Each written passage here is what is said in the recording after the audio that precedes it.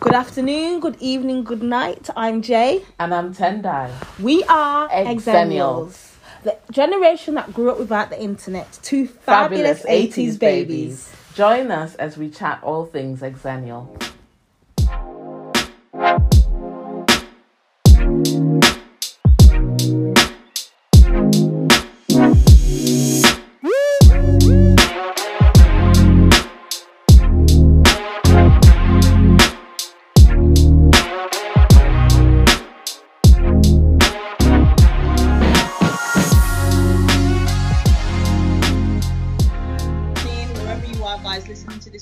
Welcome back to another episode. So we're on season 2. I'm excited. Okay, I'm excited because we've only just got into our season 2, Daniela. So I'm really excited. So every time we do a season, I'm like, this is what we're doing. This is where we are.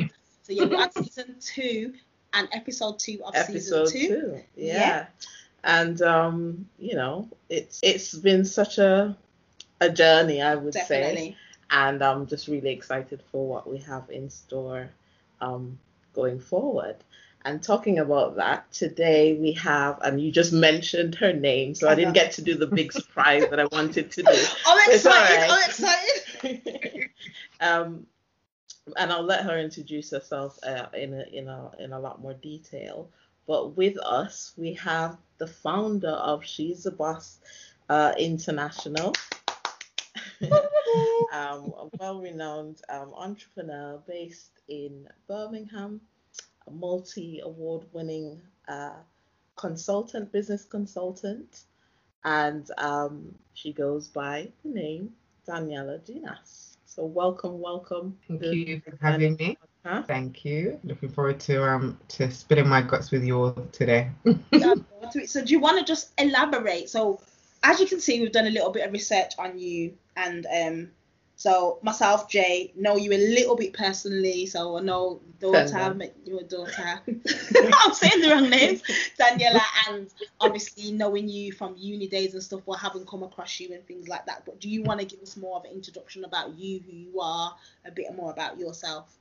Mm-hmm. So, I'm Daniela. I'm the founder of She's the Boss International, and through She's the Boss, I support ambitious entrepreneurs to build, grow, scale profitable, sustainable, systems-driven businesses. I do that through a combination of coaching, consultancy, training, and accountability programs. I am also a mother to a 5-year-old, and I am a senior business advisor for a program called Innovate to Succeed, where I work with SMEs from across the East and West Midlands on innovation and business growth programs. So, that's essentially. I'm also the host of She's the Boss Female Entrepreneur Stories on YouTube, where I interview women in business. And I'm just an all-round busy individual. Very busy, very, very busy. So I'm not gonna lie. When you said all of that, I was like, okay, she does this, and this. That's a whole lot, Daniela.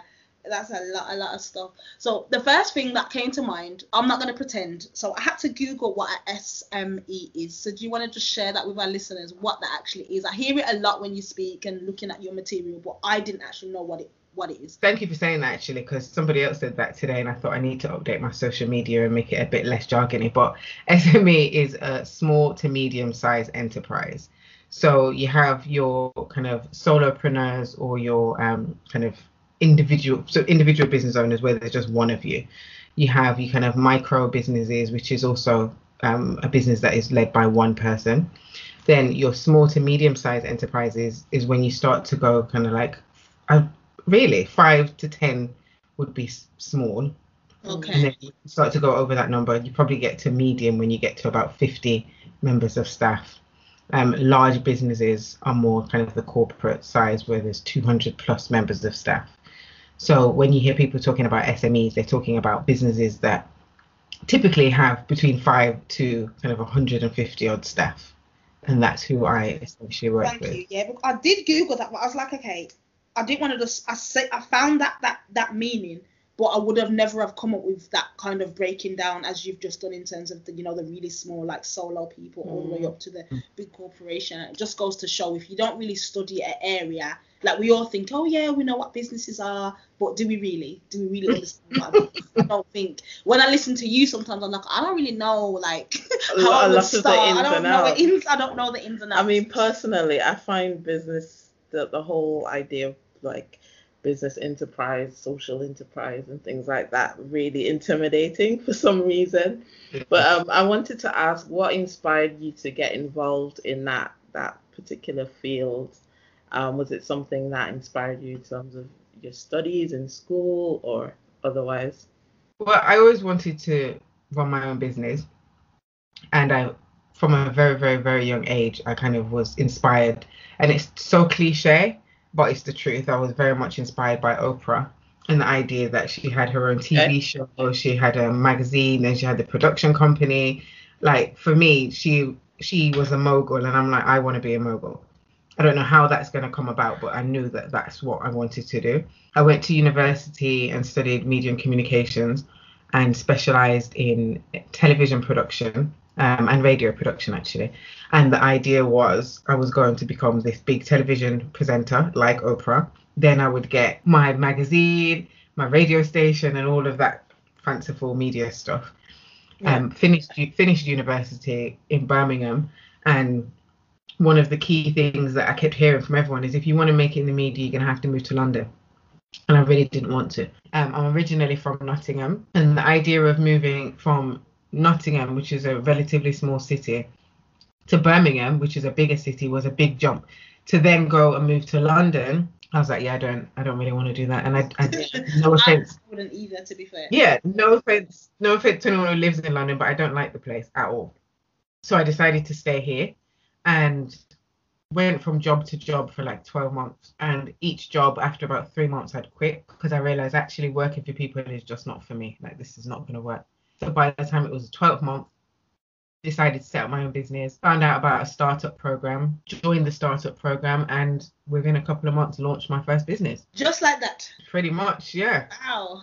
So that first business was I finished uni in 2006, started the business in 2007, registered officially in 2009, and yeah, grew the business over the next few years until I sold it in 2015. Was that the Aspire for You? Yeah, Aspire for You. It was a social enterprise. I really enjoyed running that business. But then, yeah, sold it in 2015. Kind of took stock of all the lessons that I'd learned from running that business, and also recognizing that a lot of the kind of help and support that I wanted and how I wanted it, I wasn't able to access.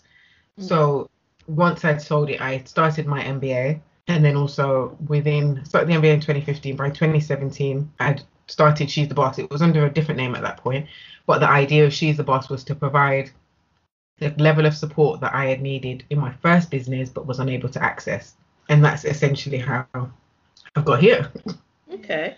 Tell us a little more about what inspired you to come up with the name She's the Boss. That was easy as well. So when I was running Aspire for You, there was a member of staff who was a friend, and he used to call me Well Boss. Like he would never call my name. Okay, vibes. Pretty much, yeah. Exactly that. And he would introduce me to people. So people would come or would go places, and he would say, oh, this is Well Boss. And I'd be like, my name is Daniela. You cannot introduce me like that. That's ridiculous. And then other people would say, oh, the boss lady. So once I came to start my other business, the same business actually, I originally launched it as Genus Enterprise Consultants. And the reason I did that was because obviously my surname was Genus, but also my grandfather, his name was Genus. I got the name from him. And he had 4 girls and a boy. His one boy had 4 girls and a boy. Oh, his wow. one That's interesting. has 2 girls at the moment. No, 3 girls at the moment and no boys. So for me, I'm kind of like the last one carrying the name. So I said, let me call the business Genus Enterprise Consultants. And the idea that I had for the business was not just providing business support, but also training other consultants to work under me and deliver the support. So that was why it was Enterprise Consultants as opposed to. Yeah. But then whilst doing my MBA, so it was happening concurrently, I was doing my dissertation, and my dissertation was focused on female entrepreneurship and the challenges that women who are wanting to start businesses or grow their businesses face. And I was doing research which entailed interviewing women in business. And pretty much, I think from I finished the first interview, I was like, this is really interesting. Like the conversation that I'd had was really interesting, really inspiring, really motivational. I think it would be really good to share these interviews. And I think I probably had like 6 lined up after that. So then I had to come up with a name. And then the guy that used to call me World Boss, that what he used to say popped into my head. I was like, oh, I should just call it She's the Boss. Because I have to say, I love it. I love it. It's bold. It's a statement. And it's just like, not to draw the race card, but as Black women, we always get called bossy anyway. So why not just own it and deal with it? Well, yeah. So I love it. We were just talking about that earlier. Like, we really like the name. Thank you. Well, yeah, that was essentially it. And then within a year or so, I realized actually Genius Enterprise Consultants doesn't really convey what I'm doing or how I'm doing it. And actually She's the Boss is a better fit. And people were starting to, I suppose, connect me with She's the Boss more than Genius Enterprise Consultants. So I changed the name in 2018, and yeah, it's been She's the Boss ever since. It fits you, love it, fits you. Yeah, I kind of like I don't know if you'd say juxtaposition, but the idea of the woman kind of being in charge or being empowered to be in charge. So yeah, love that. So I wanted to ask, you probably can't see, but it's a bit of a scribble. I did like a whole mind map on you. Can you see? You're my whole page. Oh, wow.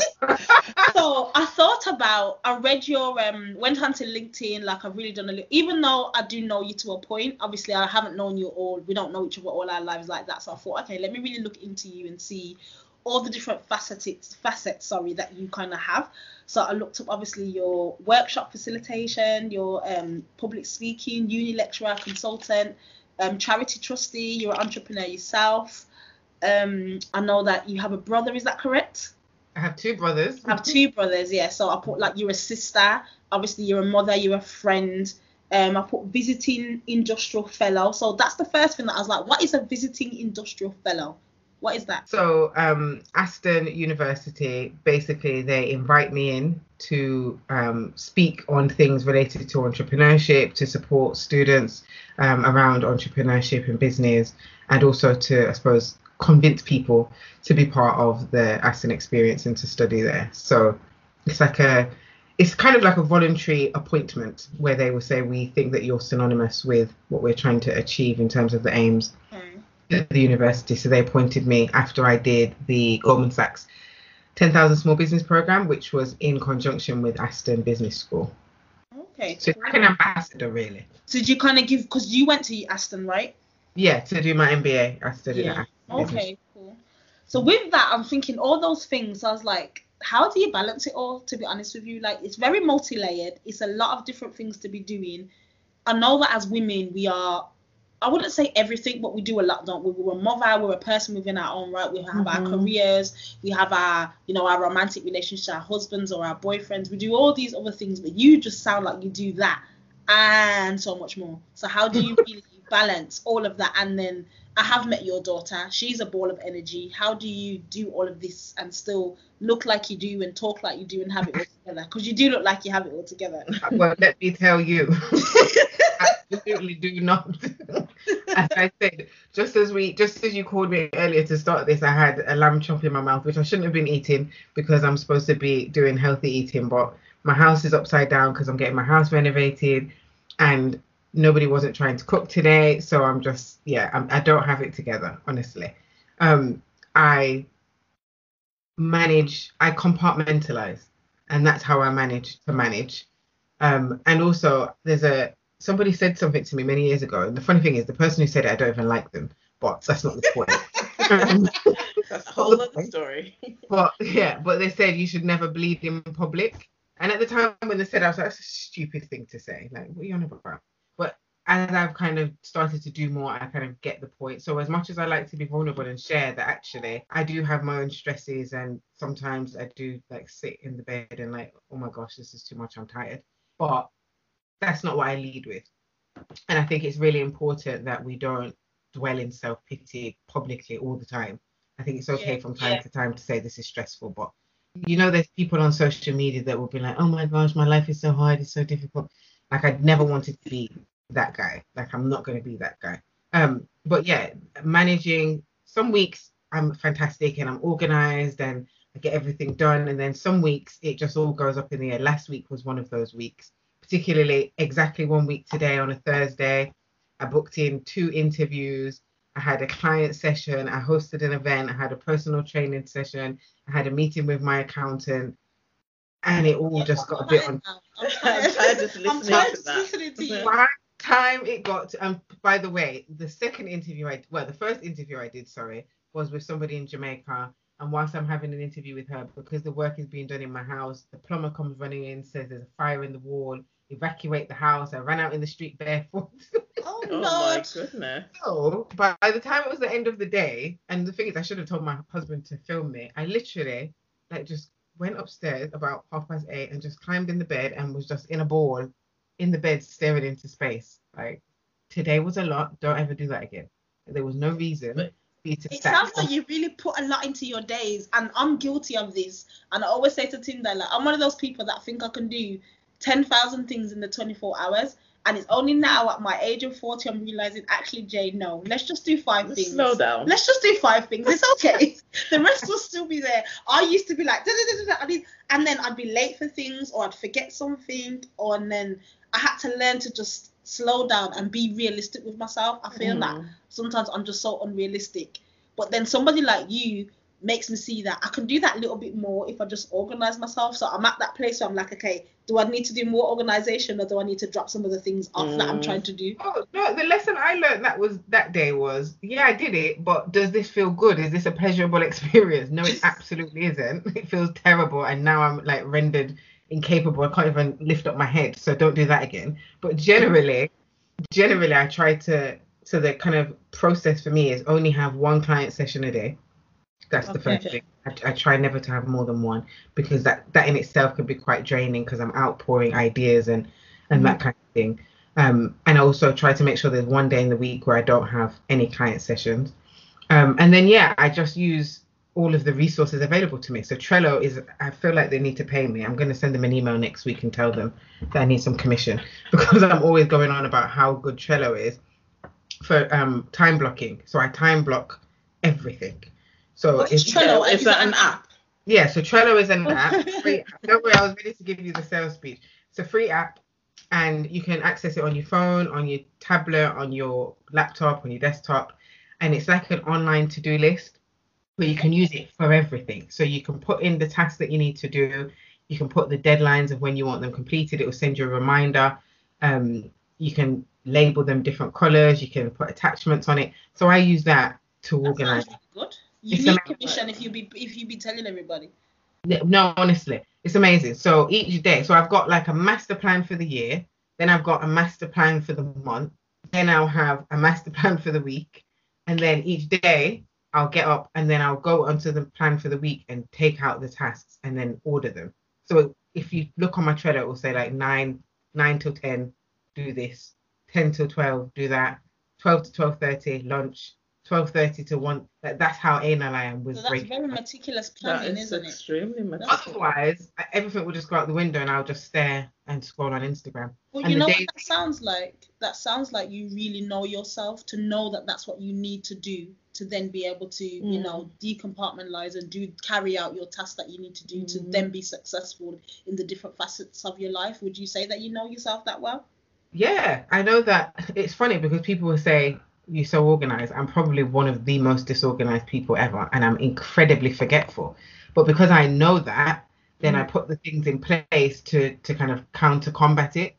So also in last month, September, I took on a VA. So I now have a virtual assistant, and that has also helped so much, because I will be so focused on what's in my Trello that stuff like checking my emails, which I don't put in the Trello, just won't get done. So by the time the VA started, I had 3,567 unread emails in my inbox. Wow. And she's like, what is going on here? Have you read an email this year? And I'm like, yeah, the ones that I see come through that I know I need to respond to, I open them. If it's not anything important, or if it's not from somebody I know, I just leave it. So although I'm very organized in what I need to do in terms of I suppose, making room for the fact that I'm unorganized or disorganized, I'm not not very good with certain areas, reading emails being one of them. So I've outsourced it, let somebody else do it, and then she can be organized for me. And that's pretty much how I'm trying to live my life at the moment. Everything I can outsource, I outsource it. Well, it sounds like a plan. I think that as much as you say that you think that you're disorganized and you have to rely on this system, I think it requires a certain amount of discipline to actually stick with that, because you can put all of these things in place, but then, you might not actually follow them in the long run. So I do think that requires a certain amount of, discipline and motivation for actually, making sure that you do actually plan out your day. You can do I like to do to-do lists, and then I tick them off. That's my way of working through things. But then sometimes I'll have a list there, and then I'll just do another list. And then I end up exactly. And then, it's just about finding that motivation to ensure that you get things done. I'd say I'm disciplined. I'm definitely disciplined, and I would say I'm motivated, but I'm just not organized, and I forget everything I've said. Like, if it's not written somewhere, I don't know that it's happening. Like, somebody tell me in the morning that I need to do something in the afternoon. If it's not written down, if there's not a reminder, I don't know what's happened. I think it's a revelation of self to know that, to have the things in place, which I think I'm definitely gonna take a leaf out of your book with regards to that. So I wanted to ask, obviously you're a woman, you're of I think Jamaican descent, am I correct? Yes.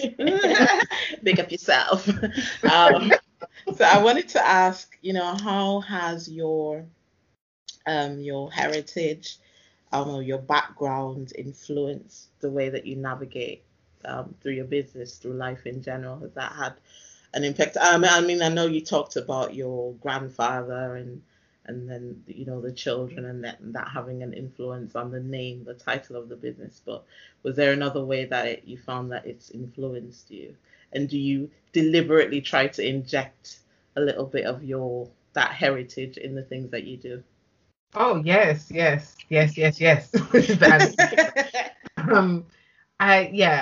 It's interesting, but I was raised as a Jamaican. So although I was born in the UK, I didn't realize that I was actually British and not Jamaican until I was like 21, because I was my parents would say, you're Jamaican. So people would say, like, what's your background? I would just say I'm Jamaican. And it was only when I went to uni, and not even just uni, kind of from outside uni, when I started to meet Jamaicans from Jamaica who were my age, and they would say, oh, you're British. And I'm like, no, I'm not. I'm Jamaican. What are you talking about? That I started to realize there was a distinction.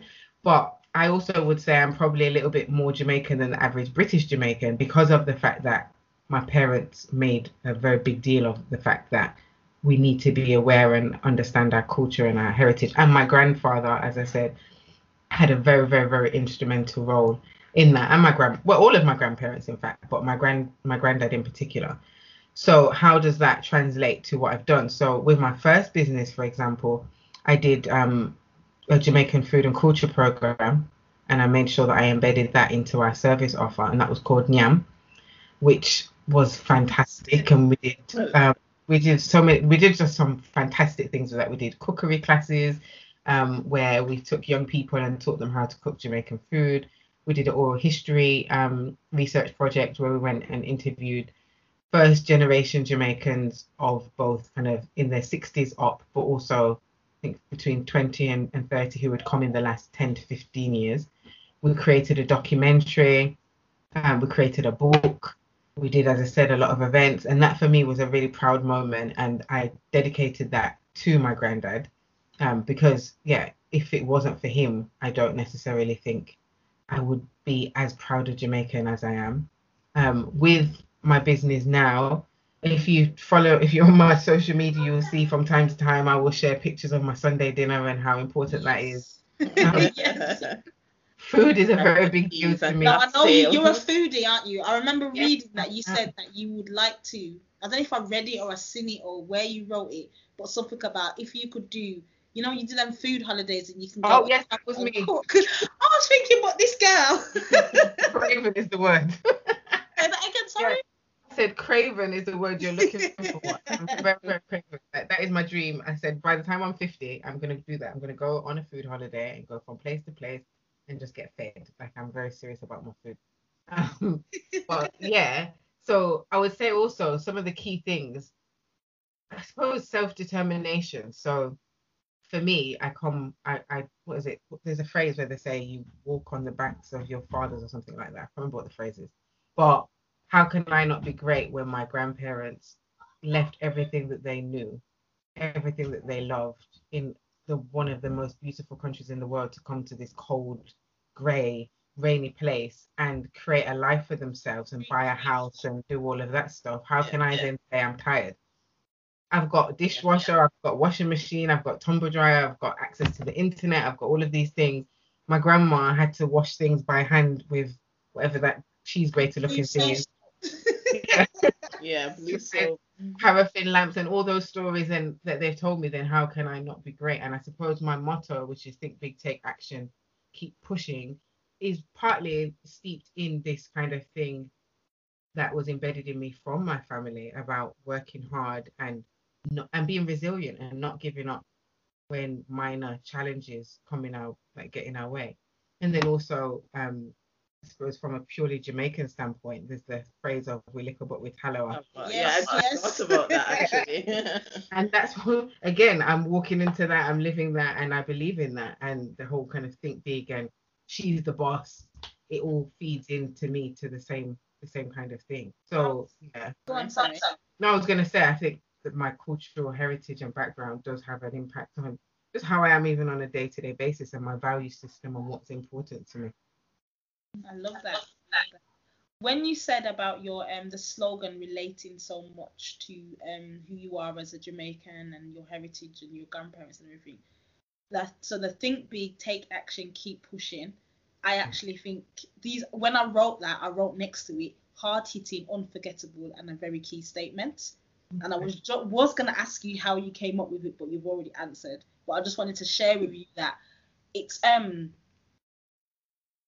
that's like something a politician would say. Oh, I'm going to be a politician. No, on a real note, like you appeared on the Birmingham Question Time some years ago, didn't you? Yes, I did. I watched that Question Time, and your question was fire, because I always think that your question, you said, how do you expect people to be able to navigate the voting system? I'm paraphrasing, obviously. I don't remember it word for word, but you said something along the lines of, how do you expect people to get to 18 and understand how they're going to vote and what the criteria is and how to understand it when we're not educated on it? And I was in my yard jumping like, yes, what? Because I think that all the time. They expect us to get to 18, understand this whole ancient, decrepit, fossil, system that all these, white old men are pushing along this little, cart, this Great Britain scenario, and then expect us to just vote. How are we going to be educated on that? So my question to you is, have you ever actually thought of being a politician? Because you talk a lot of sense and you do actually answer questions. Whereas politicians, you ask them a question that should start with, yes, I think this, or no, I think that. They never say yes or no. But they go all around and around and around. Yeah, we asked you a question and you was like, yes, fire, shots. So has anyone ever said that to you? And have you ever thought that? And can you see why people think that of you? No. Funny thing is, many people have said it to me before, and like one of my friends has been saying it for years, and he said, I will do the campaign trail for you, I'll get you votes. But I don't think I'm cut out for it. Number one, I'm way too sensitive, and when I look at, and it's going to sound really bad, but I may as well be honest. When I look at how other black politicians are treated and how they're degraded, how they get, like Diane Abbott, what that woman has been through, she is a hero to me, because the bad word I would cost to some of these people. And that's problem number two, why I can't be a politician, because my head is very hot and somebody's going to say the wrong thing to make the wrong point and I'm going to be fired and I'm going to be on the front of every newspaper and that's be done, it's over and it's finished. Yeah, but not politically correct. But the thing is, this is where I think, obviously, we're going on a political tangent, and our podcast is very much about, we don't want to have anything that we don't want to discuss. And I think that as, young black women of this generation, we can't shy away from the fact of the politics does affect us. And there was a point where I would be like, okay, I'm not interested, I'm not voting, But when I really sat down and thought about it, we can't really be like that, and we have to kind of take on board what's happening around us. And even though people say that to me, I've had people say to me, oh, Jay, would you consider to be a politician? And I wouldn't, for the same reasons you just said. But I think at the same time, people like us that will be straightforward, that will be honest and open and transparent, that's what they need. But they wouldn't want it wrapped up in what we look like. Do you see where I'm coming from? Yeah. But here's my thing though, and this is something that I've pondered on quite a bit. We see a lot of black people, and when I think about it, it's more the black men that I've seen go into politics with all these dreams and aspirations of what they're going to change, and they get in and they change. And my question has always been, is it that they were not genuine in the first place? Or is it that for you to get into those spaces, you have to start letting parts of yourself go and your ideals and your ideas? Yeah. And then by the time you realize you've let go of everything, and I don't want to let go of everything. And therefore, that's another reason why I wouldn't want to go down that route, because I don't want to compromise myself. But also, I'm also a big believer of economic power. So whilst there is room for politics, and I think we do need more black politicians, I think that there's a certain type of person that can do that, the person that's not going to cuss somebody out on national TV, for example. But I also think we need the people to be spearheading economic empowerment, and I believe that I'm doing that through the work that I do supporting entrepreneurs and also building my own business. If I can help to create a kind of task force of black successful entrepreneurs that are turning over 6-7 figure businesses, they will find the politicians and they will pay the or fund the politicians so that the politicians can go on the TV and cuss somebody out and it'll be fine, because they've got this pool of black businesses that are supporting and funding them. And I think there's a reason why certain other communities have been able to get deeper into politics and have more sway, and I don't think it's because they've got more politicians. I think it's because they've got more money. 100%. I definitely agree with that, and as usual, very well articulated from yourself. Thank you.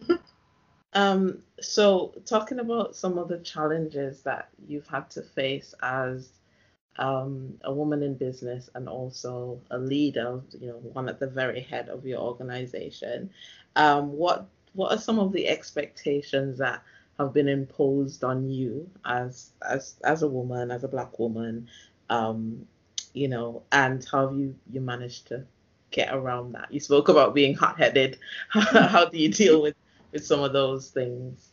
Oh, when it comes to being hot-headed, I have to hold breath. Like when I feel it coming, so I take a deep breath. There's been times where I've been going because I can feel that my head is about to explode, and I know that it's not the time nor the place, and it's not supposed to be done that way. So yeah, it's about, I suppose, using tools and techniques to control the uncontrollable, I guess. But in terms of challenges that have faced me because I'm a woman specifically, in business, it's been interesting. And I hate when you hear black people say, oh, I've never experienced racism, because you just didn't realize that you was experiencing. Stop lying. But as a woman in business, I'm going to kind of say the same thing.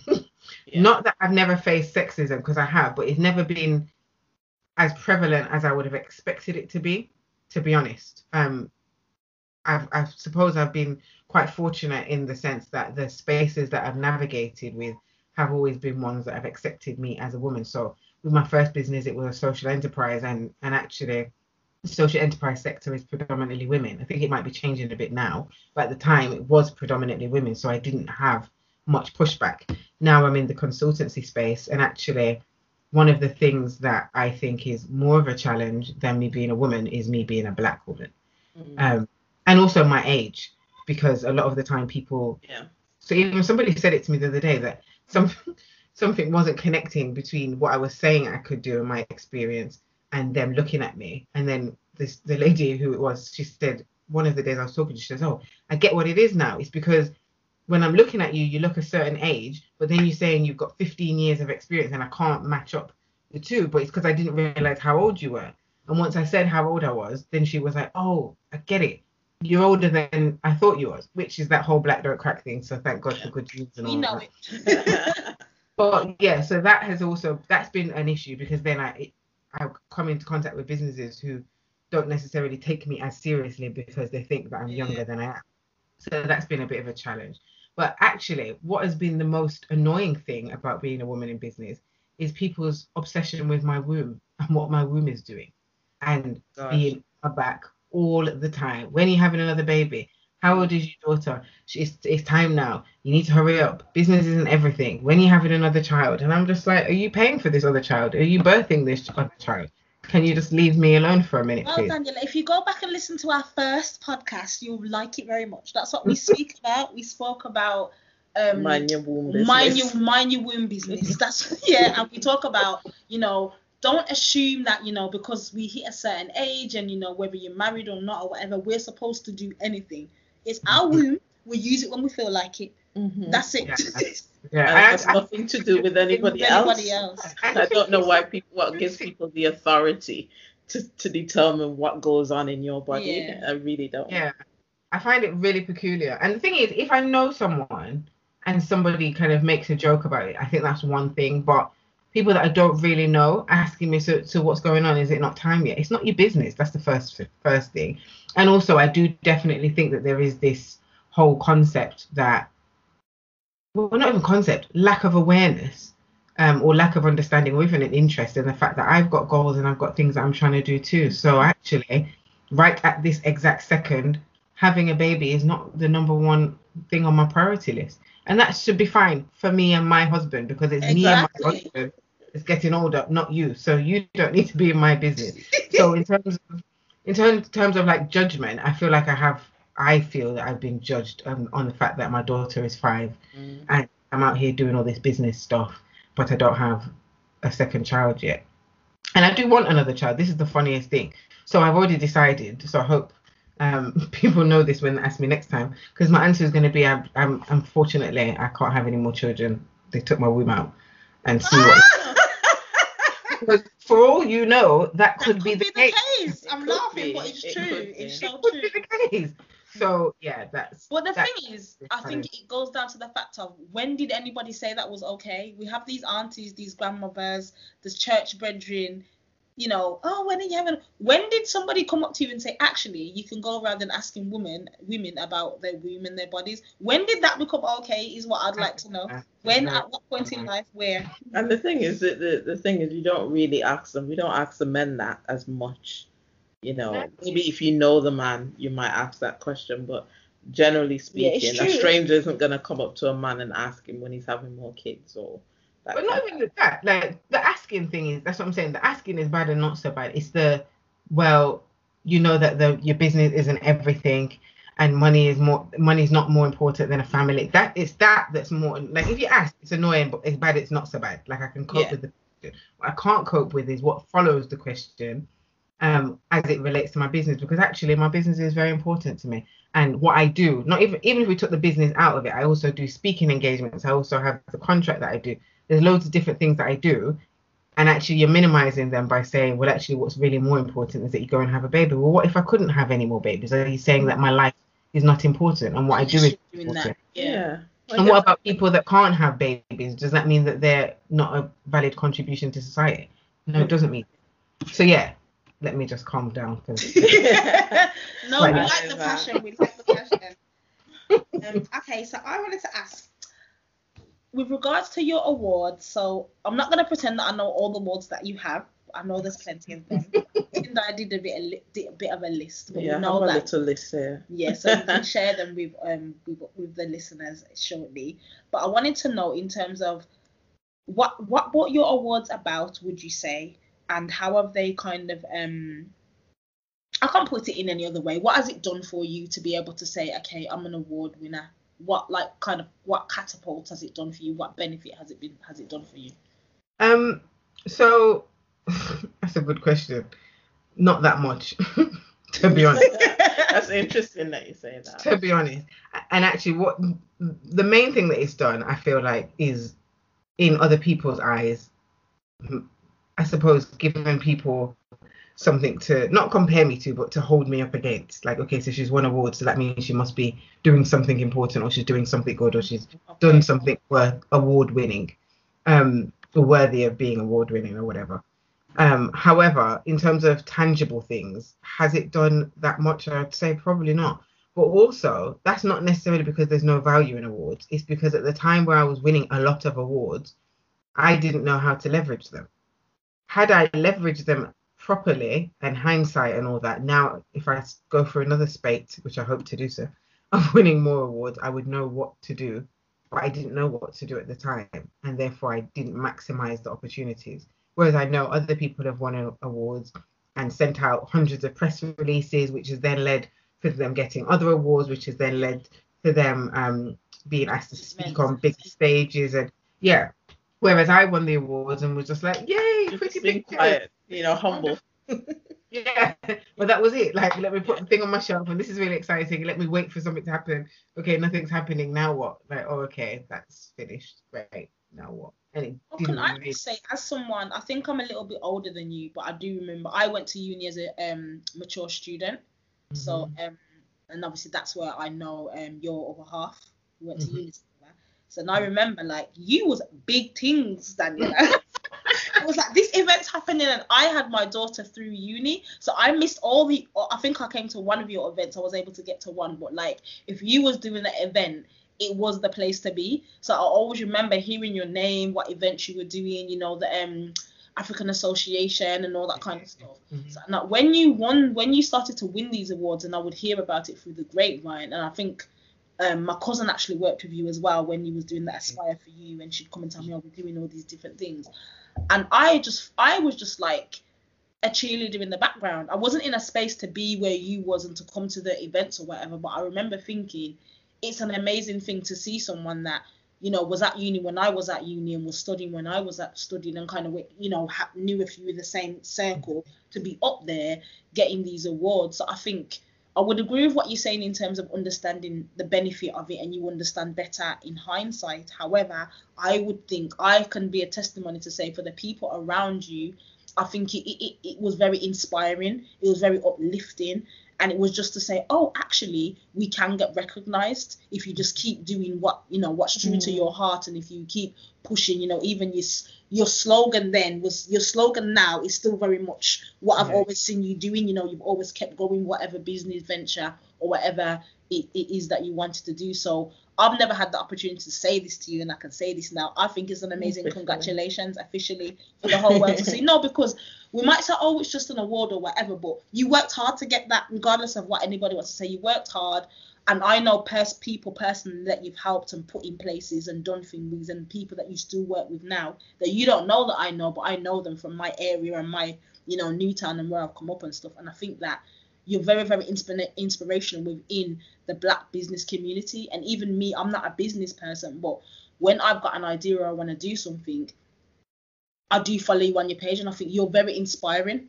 Do you know what I mean? So all the things that you've done over time, even though you might think, oh, it hasn't done much, it's done things for the people around you, and that representation, that is a very big thing in our culture now. Seeing someone that looks like you achieving matters, and I think you've been doing that very, very early on. So hats off to you, babe.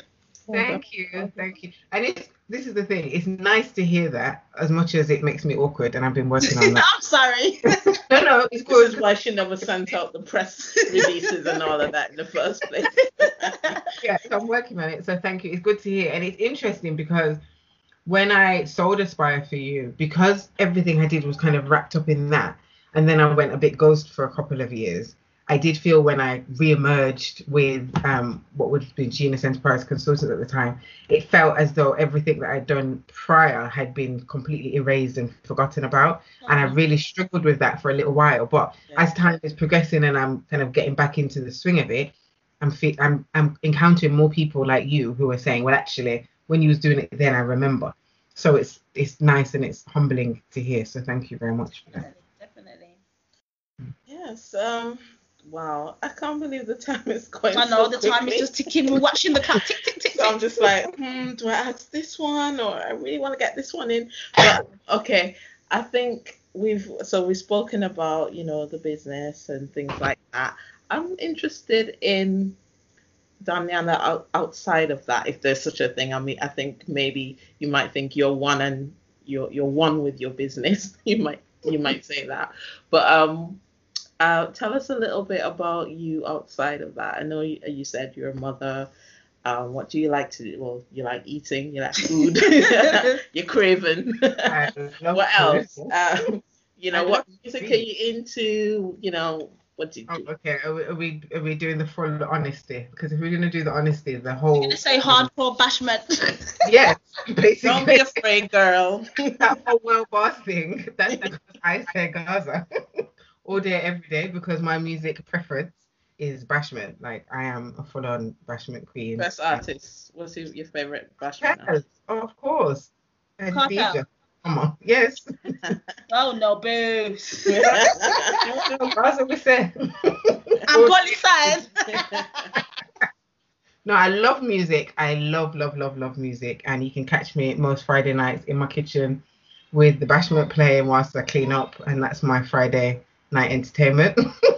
And during the lockdown, actually, it was the music really that got me through. So I started doing with my friends and some of my family a weekly clash. So we'd do like a 40-minute clash.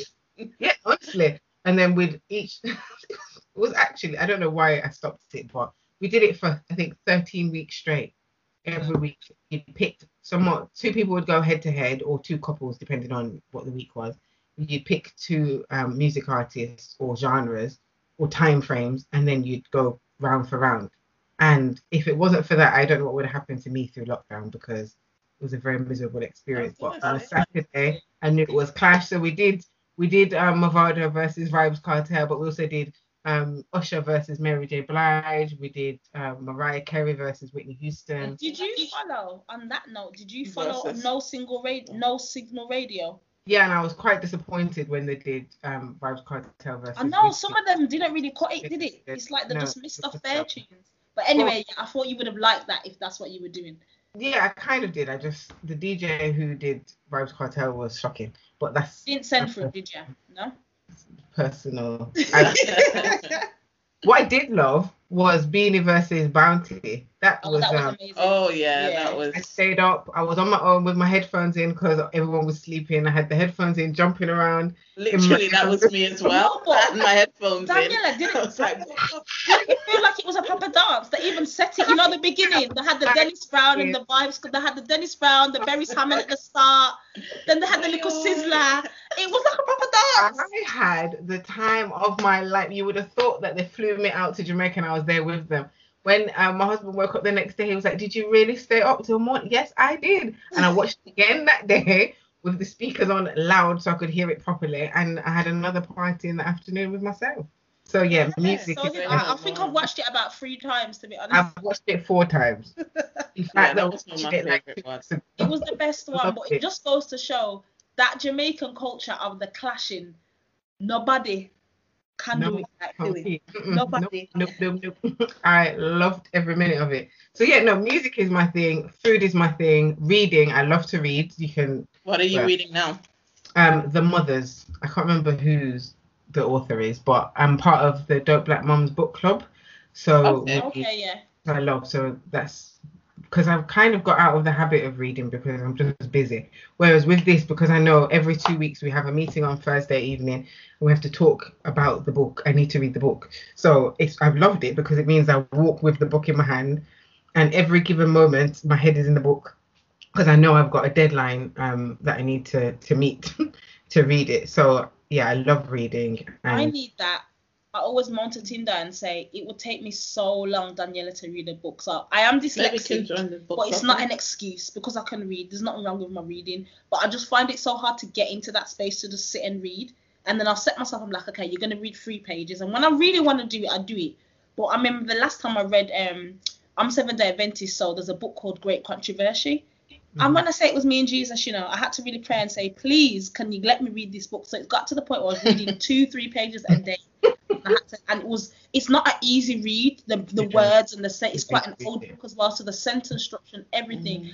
And I thought to myself, that's another thing. Like, I really just want to read more, and I have to find a way of just doing it. And I think I like what you said about like when you've got the time just reading, but then I'll just find myself, on Instagram creating a post or playing a game or just doing something else. It's not the way. I think you have to like a book as well. I think that can make a difference. So the last book in the book club, which it's just left my head, but I love that book so much that one of the days I woke up at 6 o'clock in the morning so that I could read. I think it was probably the day before we were supposed to have the meeting, so that I could just sit in silence without my daughter in my ear and just read the book. And the book was so riveting that my head was just in it. Like, I don't want anyone to disturb me. I just finished this book because it was really good. So I think if you can find a book that you like and you enjoy, definitely. I have to do a bit more searching, but for sure. Definitely. So if you want to join, let me know. I can get them to add you in. Oh, I'm scared. The hesitation. I know. Have you read the book? I read 2 pages. No, I do have to. Is it a private group or is it something that you can just go on and... Oh, yeah, no, you have to, like, be invited. It's private. Okay. We like it. Okay. But no, okay. You got a game. I have a quick game I wanted to play. Okay. So I'm going to give you 7 words. I think I know some of the answers already, but I'm going to give you 7 words, and you just need to say the first thing that comes to your head. You've probably played it before, just for a bit of fun. So this is our last hurrah, shall we say. All right, so you ready? Yeah. Okay, woman. Beautiful. Color. Black. Family. Important. Entrepreneur. Me. Time. Punctual.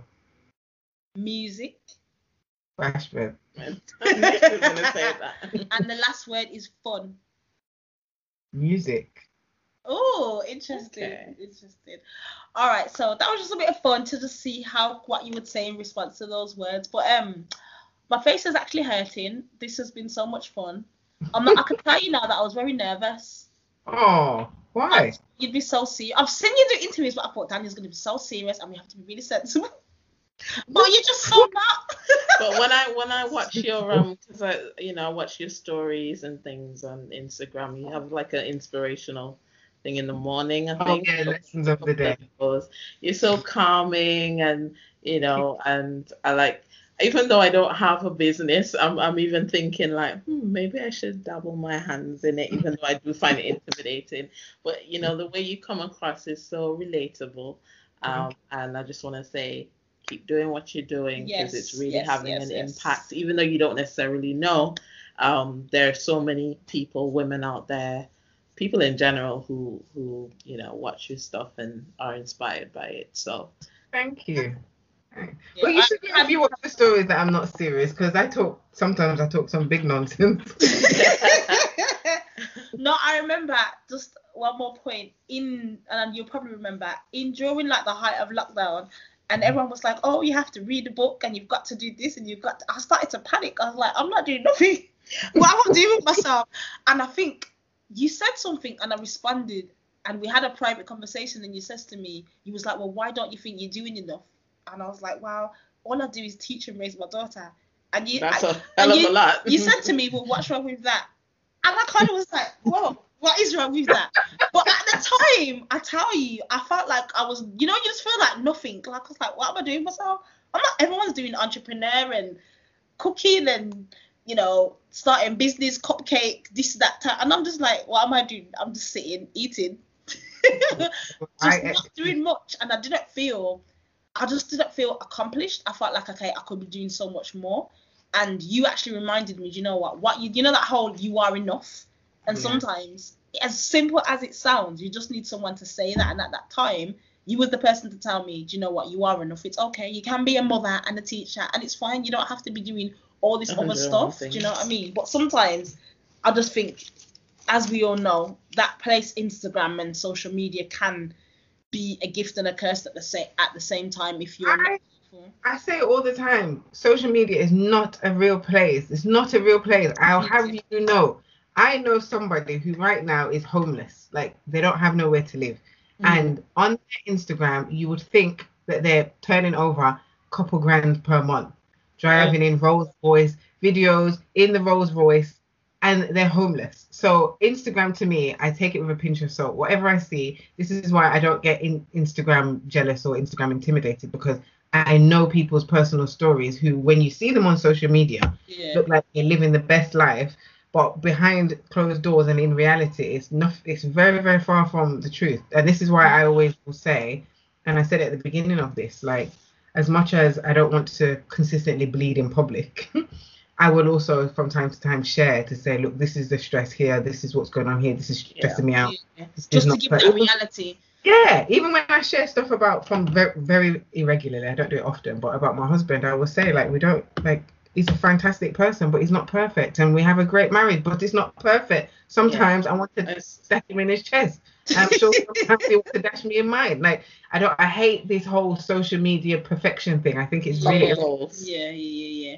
But I just think I actually think I would just put it. It was a COVID moment, and I think I get concerned for the people younger that maybe doesn't have anyone to reach out. Like I feel it was a blessing for you to speak to me at that moment, and because I think you was doing like a poll thing, and I responded, and you responded to me. You didn't have to. You could have been like, "Chad, that's just Jay being stupid. Don't mind her." You get what I mean?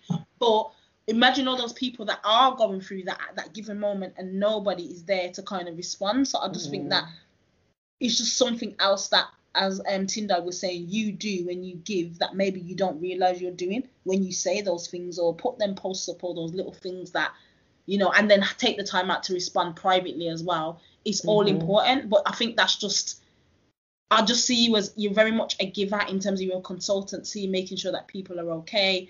You know, even you made me accountable. It wasn't a business, it was just me having a spaz up, but you made me check myself and be like, hold on, this is what you are doing, and it is okay. And I can imagine, looking at your testimonies and stuff, people are you know, definitely progressing in more ways than just their business from having you around and in their sphere of influence, I would say. So that's my closing thought. But I just also say as well, though, particularly because I'm hearing that we're going to go into tier 3 lockdown. No. To be honest. But I think this year in particular, we really need to be kind to ourselves. And I've been saying this the whole way around. As I said it before, what we went into lockdown in March, June, July time, I thought I was having a nervous breakdown. Like, and I was very open with that on social media. I said, I remember one time I was sat behind my bedroom door because there's no lock on it, with my back against the door, and my daughter was banging down the door saying she wanted to come in, and I was just sat there like, I can't take this no more. This is too much. And I think because life is still continuing and the new normal, people are forgetting we've actually been through major trauma as a world, as a society. And therefore, trying to do extra things isn't always the way. Sometimes we just need to stop and relax and take stock of the fact that we made it through and we've not gone crazy if we haven't. So if anyone's listening, don't think that you have to do 15,000 things. Like, the main thing is we need to look after ourselves. Thank you. Closing thoughts, Tindai? Oh, it's just been a really good time having a little chat with you and getting to know the other side of you as well. I think for me, my main takeaways would be the idea of just being disciplined. And, you know, compartmentalizing your day and making sure that you get things done to create that, or to maintain that balance. And the notion of your journey. So everything that you've experienced in your life, I think pretty much contributes to the things that you'll end up doing later on. So, for example, for you talked about, you know, your heritage, you talked about your background and how that played into, you know, the person that you are today. So that I think that really is something to take into consideration also. So I just want to say again, thank you so much for coming on to the show. Tell us where everybody can find you. So I am on Instagram, my favorite place, which I need to spend less time with, to be honest. But it's at She's the Boss UK. I'm on LinkedIn, Daniela Genus, on Facebook, Daniela Genus, She's the Boss, and Twitter at She's the Boss UK, but I'm not on Twitter that frequently, to be honest. And my website is www.she'sthebossintl.com, and it's finally being launched in the next few weeks. Okay. So watch this space. I'm just going to be very honest. It's amazing, and you're going to love it. So yes. If you can send us that, or get your PA to send us that, we can put it in the link as well and do a bit of promo as well for you and send something your way. Any closing thoughts, Daniela? Think big, take action, keep pushing. Of course. Okay then, so we have had, guys, you've just been hearing the amazing She's the Boss International Daniela Ginas. Am I saying it right? Yeah, Ginas. Okay, it's Ginas. With us today. So good afternoon, good evening, good night. You can catch us everybody wherever you listen to your podcasts, and we hope to hear from you all and see you. We won't see you really, but you know that's what I like to say. We'll hear from you soon. Bye guys. Say bye, Daniela. Thank you. Bye-bye. Bye. Bye.